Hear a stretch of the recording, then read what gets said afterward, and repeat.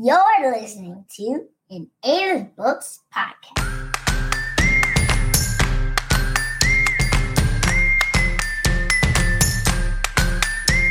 Hey guys, it's Aiden of Aiden's Books, and I'm here with Mommy. Welcome to Parenting and Bonding with Children's Books. Our episodes are recorded first via video. For the full experience, check out the video interview on my Facebook page, Aiden's Books. Next, you'll hear Mommy doing the interview. Thanks for listening. Hey, everybody, and welcome to the Parenting and Bonding with Children's Book podcast, where we believe that books are magic and have the power to transform homes. On this podcast, we talk to the authors behind the magic to find out the true intentions behind the books. And tonight, we are here with the author, Payal. Hi, Payal. Hi, how are you? I'm doing well. How are you? I'm doing great. Thank you for letting me be on your podcast today. Oh, I was so excited to have you back. If you guys are familiar with the show or just with Aiden's Books, you might remember that Payal came to us last year. It was last year, and she read her book about reluctant speakers. Mm-hmm.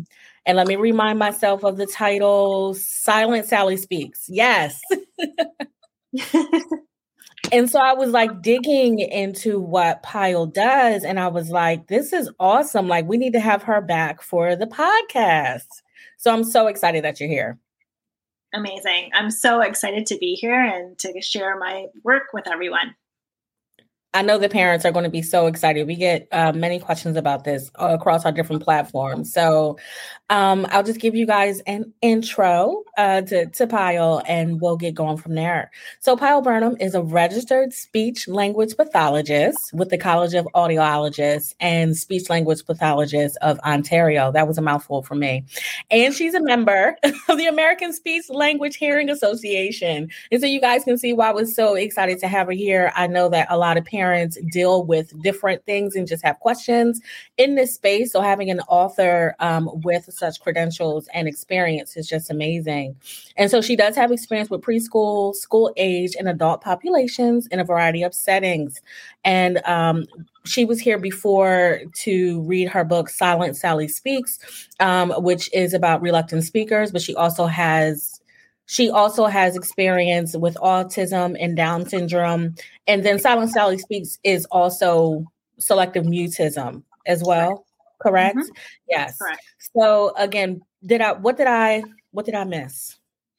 So in terms of some of the other work that I do as well, so I do work with kids that have some speech-related concerns. So that may have trouble with articulation or pronouncing specific sounds, as well as stuttering, some voice-based concerns, and just going back to the articulation. So some of the other books, I do have a couple of other books in this series. So at least Lily's Lost Smile. This one focuses on the production of the L sound. So it does focus on like the articulation aspect. So if your child is having trouble pronouncing that L, then some of my books do focus on the articulation of different sounds. Okay. Thank you. And is your plan to go through all the sounds in your books? Yes, I'm really hoping I can get there. I definitely do have a plan of going through a lot of the sounds, at least a lot of the common sounds that a lot of our children, as they're developing to speak or developing their language skills, that they have trouble with. So I'm kind of focusing on sounds as not necessarily sequentially, but more so based on the story. So I always think that it's great to have a good story versus just packing a book with words that target a specific sound. While I am thinking about the sounds, I really want to make sure that the children really enjoy the book and are able to empathize with some of the characters, or, are able to relate to some of the characters in the book some way. And so I think that that's what's kind of driving a lot of the stories and a lot of the sounds, I guess, that I'm working on in my books. Got you. And that's why I love your book so much, because of the stories in them. So if you had to tell us, an elevator speech, what the stories in the books are outside of the sounds, what would you say? Sure. So, with Silent Sally Speaks, I don't know if you had the opportunity to be a part of that last podcast, but this generally follows a young little girl who is beginning a school or beginning to go to school, or maybe going to a new school. And she's quite shy and anxious about speaking in the classroom. And she kind of becomes nicknamed Silent Sally, and all the kids learn that she doesn't really talk. And so generally when it comes to opportunities in the classroom that encourage her, that require her to speak, a lot of the kids speak for her or make the comment, Sally doesn't speak. So they start teasing her a little bit, and that just increases Sally's anxiety and kind of makes her push away even more. So it's really about Sally kind of overcoming that challenge and that fear of speaking in the classroom. And having worked with a few students that have been selectively mute, it is quite a challenge. And I even remember working with this little girl in my practice, and for her, because she started in kindergarten, a lot of the kids kind of came to know her as this little girl who didn't really speak. The minute a new person would come into the classroom and they would ask this little girl what her name was, all the kids would jump up and be like, "Oh, she doesn't talk. She doesn't speak. Okay. Her name is this." So they would often speak for her and didn't really give her that opportunity to kind of come out of her shell. So I had the opportunity to kind of observe her in the classroom and work with her one-on-one. And surprisingly, I was able to kind of ease some of that anxiety, help her understand that I was just a friend and that we would do some fun things together. We worked on a lot of reading. We actually read a lot of stories that pertain to her interests and kind of discussed different things. And slowly but surely, initially she wouldn't speak to me at all. Then one day she whispered something. She whispered hi. And that eventually came to, I think she started telling me the colors, her favorite colors. So she started whispering her colors, and then she started talking to me in a low voice. And then one day, which was so surprising, out of the blue, we were just carrying on with our session. I'm like, okay, we're going to read our book. And she was so excited about this book we were reading. It was about ponies. And I guess she has a love for horses. So the minute she saw the pony or the horse, she's like, "Oh, horsey," or something. And the minute that came out, like it was so nice to hear. That minute that came out, she completely forgot about her fears. And I think one of the greatest things about her kind of gradually getting to that level of speaking was the fact that there wasn't anybody in the room to react to her, to that change in communication, right? So even when she started to whisper, it was just very natural. There was no aha moment, or there was no like, "Oh, there's your voice." There were no comments like that were made to make her even more anxious. I think that was had to do a big part of it. So even when she screamed "horsies" and I was thrilled in my mind, I'm like, "Oh my God, she did it." And I'm like dancing. I just carried through the session as if nothing had happened. And I think that was the key to really getting her so comfortable to be able to get her voice out there. That insight from you is so needed, because I can also think about maybe I'll use the word severe, but less severe situations where we are just afraid to make maybe like a positive change or something like that because of how people may react to it.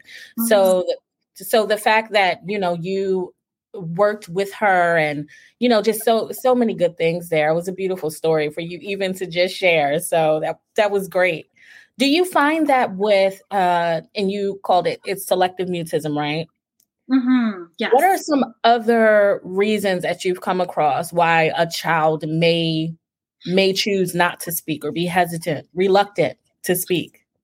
Well, you know what? I think one of the main reasons is it has to do with anxiety. There's generally factors in the environment that are causing that child to be anxious, especially if they already have a very shy personality.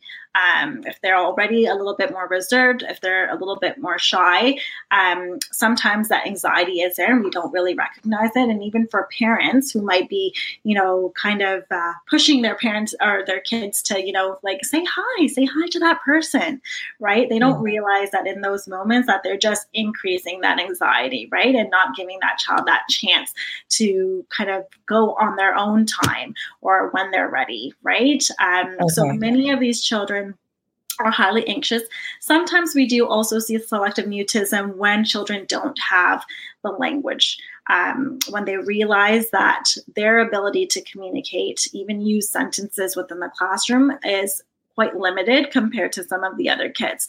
And you'll be surprised, like children are quite bright even at such a young age, and they will kind of observe their peers and see what they're doing or what they're capable of communicating, and they will start comparing or making comparisons. And I think we all do that as humans. We just, it's just a natural innate instinct that we have when we like enter new situations. So a child going into a classroom who sees all these other kids being able to use so much vocabulary or maybe even communicate in full sentences, that child might become very aware of that, and as a result kind of stop talking because they realize they don't have that ability or that skill level to be able to do so. And this also goes for kids who may not be able to pronounce sounds. So when they realize that they're not able to be clear, and even though they've tried and they haven't, and there's been a lot of repetition on their part, or they've always been asked for clarification, you might see that in some of those kids as well, who just kind of become a little bit more reserved and then just kind of stop talking because they realize they're not getting anywhere with being able to deliver their message appropriately. So a few different reasons for sure, but generally speaking, for kids who are selectively mute, it definitely has to do a lot with that anxiety piece for sure. Thank you for that. And I feel like we speak so much in the group about the power and the magic of books and how reading to our children is so important because we give them words in order to be able to express themselves. And one of my next questions for you was, I guess, around the books, like you have so many tools at your fingertips as a speech pathologist to be able to use when dealing with different communities and different, I guess, conditions. Why books? Why did you decide to start writing books?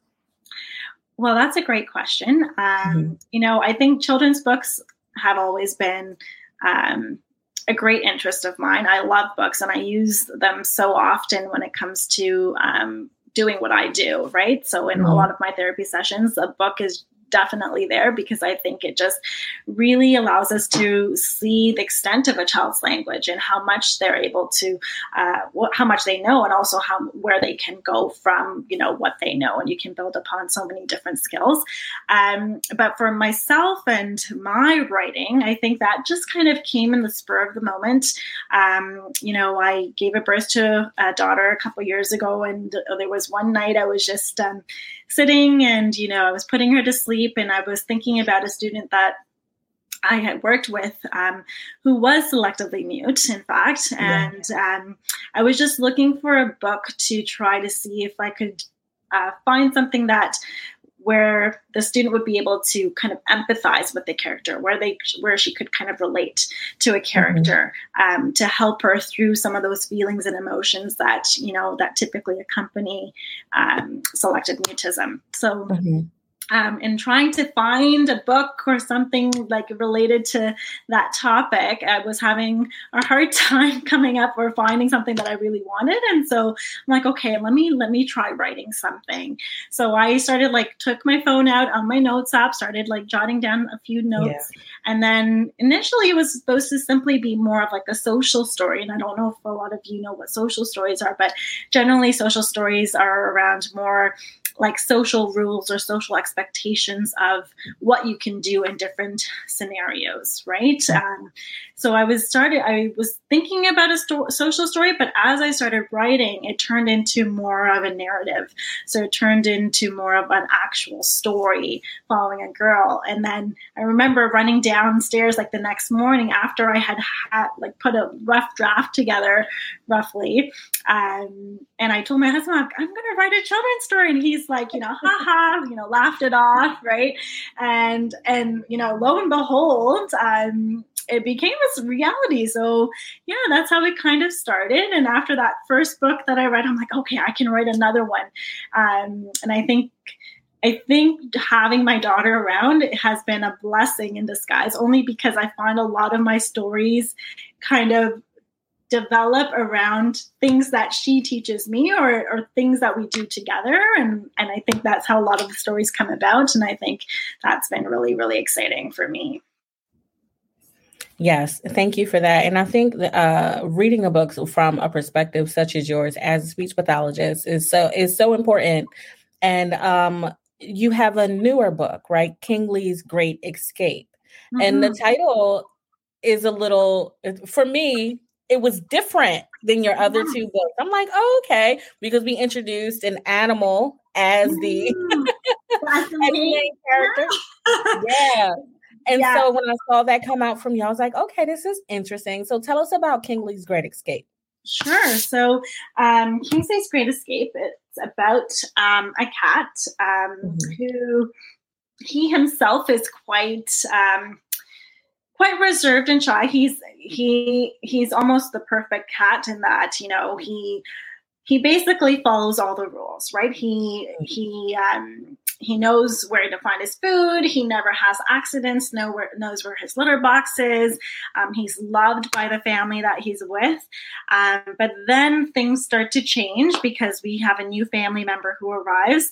And Kingsley, being the only kind of little kiddo in the household, if you will, initially he's getting all the attention, but once this kid arrives, he's not really getting all of that attention anymore, and so he becomes quite skeptical of this new kid that's in the household.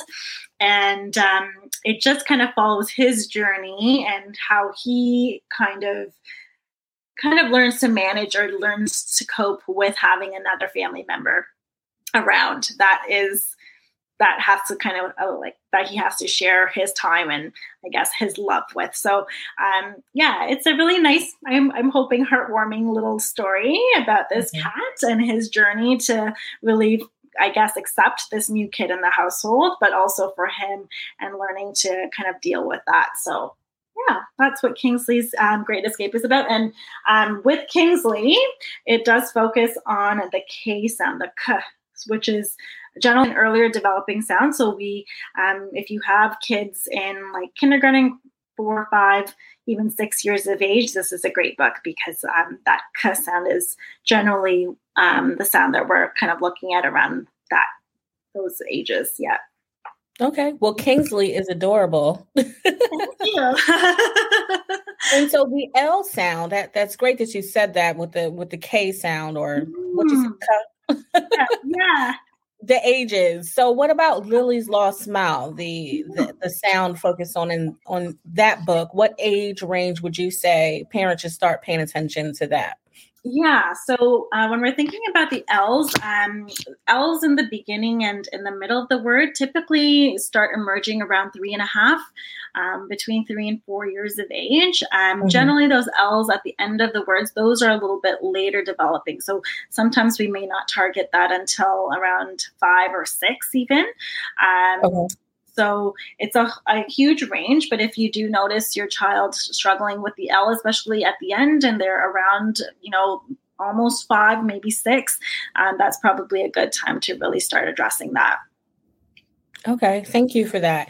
And your illustrations, all of your books are so adorable. Can you tell us about your illustrator? Are you using the same one for each book? So for the first two books, I did use the same illustrator, and that was through Tellwell Talent, the publishing company that published the books. For Kingsley, I decided to take a different route, and I hired my own illustrator. Her name is exciting. Yeah, it was quite exciting. It was really quite interesting in terms of finding an illustrator that would kind of meet my vision of, what I wanted for the books. And I think she did a fantastic job with Kingsley. So she is an illustrator actually from the Philippines. So, just given like the, I guess, time difference and stuff, it's surprising what we're able to do virtually nowadays. We've definitely entered a new world. So I kind of explained my vision to her, and she seemed to be able to, produce these really cute illustrations. And I think she's done a great job. So hopefully for the next book, we'll try to see if we can use her again. Okay. And with Kingsley's Great Escape, what do you want families to walk away with after reading the book? I think this story is really about acceptance. It's about love and acceptance and being okay with change. I know even if we're thinking about some of our kiddos who may be younger and are still kind of developing and trying to learn what their role is within the world, or even if we're thinking about some of our students with special needs, if they have like autism, for instance, sometimes understanding the size of the problem and understanding that, maybe what a small problem is for us might be a big problem for them, and understanding, what an appropriate reaction to that problem would be. I think that's a really key concept, I guess, in this book. So it's really about acceptance, understanding what the problem is and how to kind of overcome it and what might be an appropriate solution to that. So I think that would be a nice message that families learn to take away, and hopefully that kids come to understand and learn as well. I'm noticing that you're mentioning the anxiety around change quite a bit. Mm-hmm. Is that what you come across most in your practice as like the reason for some of these? Of course, not like autism or Down syndrome, but in some of the other cases, do you think it's mostly based in anxiety? Not always. Okay. I think recently, the population that I've been working with, definitely anxiety is a huge factor. Sometimes it definitely, the diagnosis or even like the family dynamic has to deal a lot with it as well. Like for instance, if we're thinking about our kids who might have just some articulation concerns or, that are struggling with specific sounds, anxiety might not really be the case. I think that's just more like a developmental area, right? Where they're still kind of learning how to move their tongue and move the parts of their mouth to be able to produce the sound accurately. So I think that's a little bit more developmental. And I think it comes with time and comes with practice. But for some of our other kiddos who might have more complex needs or more complex profiles, anxiety definitely has to do with it, or even just not even anxiety, but even just being able to adapt to change. I think that's a big piece for a lot of them, because we talk a lot about transitions. Even when working in schools, we talk a lot about, okay, is that child going to be able to transition? And I think it's probably, my focus has kind of shifted there because, just even given the pandemic, it's always, we have to be ready to pivot, right? Even with school, like we're doing virtual and then we're back in the classroom and then we're back to virtual again. So everything's always been, over the last couple of years, I should say, has been about that change and how students are adapting and responding to that. So I think that's probably where that theme has been kind of stemming from, for at least my last book and the other two too. Okay. Thank you for that explanation. I was just noticing that quite a bit. And I'm like, what can we do? What can we do here? I'm always looking for. I'm like, what is my next book about? I'm always looking for what are the signs for parents that may be an issue, and what can we be doing at home to help. And your books are definitely a great foundation, and a start. And so I don't know, because you deal with so many different populations and so many different issues. I guess, what is one of the main things that you see present coming into your office? And is there anything that parents can do or look for around it? Sure. So I think one of the main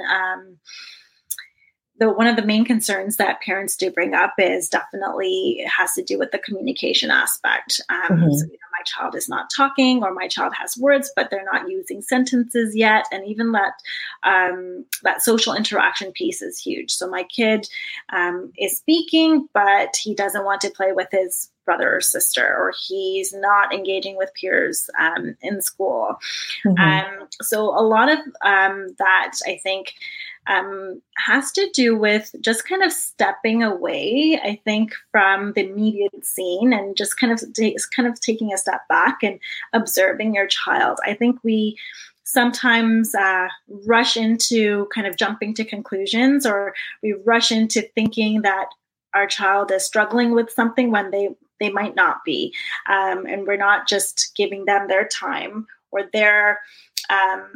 or not giving them space, I should say, to be able to kind of develop some of those skills on their own time and independently. Or even, I think, just taking a step back and observing what your child is doing will give us a lot of information on how we need to support, and how maybe we need to kind of scaffold to help them to get to that skill level that we're looking for, to get to that point where they're able to use sentences more effectively. So I think really that observation, like that observe, wait, listen, is huge, especially before we decide to kind of jump into different ways or different strategies of how to support. I think we need to understand what's going on first.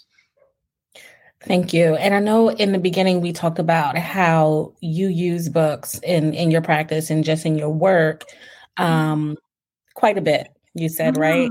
And so when we're talking about like autism and Down syndrome, I don't know if this is going to be a too complex of a question, because I haven't fully thought it out all the way, but how can books help there? Like, how do you use books as a tool in those situations? So, I mean, if you're thinking about a student with complex needs, or like a diagnosis with autism, for example, one of the best things about books, especially picture books, is that they're quite visual, right? And we know with our students with autism, even Down syndrome, a lot of them are visual learners, and they have a really great ability their visual memory is generally stronger than their auditory memory. So even as you're telling a story, if they can kind of reference a visual, that only will boost their comprehension, versus if we were just having some text on a page and getting them to try to visualize what's going on. Our kids respond to visuals. They're a reference point, and it really supports not only their vocabulary development for them to comprehend what's happening in the picture, but also for them to be able to extract the meaning of the text, right? So I think the picture books are great for them, and definitely, like I said, they act as that visual reference to be able to support some of their language skills as well as their comprehension, which generally is a big area of concern for our students with autism as well as Down syndrome sometimes. Yeah, and your perspective as a speech pathologist is this is the first time I'm speaking to somebody on this platform with your experience. And I'm sure that just what you said just now really helped to facilitate your work with your illustrator as well. Because I don't think a lot of authors have that perspective on a relationship. Maybe I overspoke, but your unique perspective, right? A lot of them don't have that when it comes to the relationship between the text and the illustrations. Yeah. And I think, I definitely pay attention to the detail in the picture a lot more. And, the types of colors that are used, or even the amount that's going on in the picture, right? So I think that is huge as well, because we don't want something that's too overstimulating for some of our kids that with special needs, right? Because then you're just going to lose them completely. But kind of keeping it simple and related to the text that you have, I guess, that accompanies the picture. I think that's a key point for sure. Awesome. Thank you. Is there, this comes up a lot with dyslexia, but this is not, I know parents of children with special needs are always wondering, what should we look for in books? Like how, and your books are perfect, for this. Besides the pictures, what different elements do you think you added to your books in consideration of children with special needs? I think if there's a somewhat of a teaching component that's embedded, so definitely looking at the illustrations. But if there is, some books do come with kind of almost like instructions for families in terms of, how it's meant to be read. Some books are meant to be kind of read by the child, and parents are just simply supporting their reading. Some books are meant to be read by the parent and then discussing, I guess, important vocabulary. I think things like that, if there's any, a little bit of some instructions, I think that's really helpful. But vocabulary is key, I think, as well. Yeah. So if books do accompany a list of vocabulary, even if it's not, even if it's not related to the book, but maybe it's like grade level vocabulary or age level vocabulary that parents can follow and kind of teach and kind of discuss on their own outside of reading the book, I think that's definitely key to not only develop like emergent literacy skills, but that will also facilitate comprehension and vocabulary development as well. Okay. And you talked about books, certain books being for like the child to read and books being for the parent to read and just support. In writing your books, how did you intend for parents to use the books? Right. So I think I intended the parents to be the main readers, readers of my book, but definitely using it as more of an instructional tool. So while the books can be read like a story, which I think hopefully they are good stories just to be read like that. The goal was for educators to be able to use the book and then engage in a discussion of some of the vocabulary that's either used, or to engage in discussions about maybe the feelings or emotions that the child's going through, and having that child empathize with the character that's illustrated in the story. So I think with Silent Sally, I do have some questions actually within the book that parents can use or educators can use to discuss not only what's happening in the story and kind of navigating the feelings and emotions of Sally in the book, but also how they are feeling, how their child is feeling, and how they might be navigating the same situation or that same scenario. So it's definitely more educator focused for educators to be able to read the books with their kid. But like I said, I think the stories on their own are quite great. I mean, of course I'm biased, but I think they're quite great. And so even if you were to read them, as like a bedtime story or a story, with your child on a weekend, I think they serve as great books on their own as well. Okay. And Kingsley's Great Escape is your newest release. Did you want to, I'll leave you on the screen. You can show a couple pages if you want.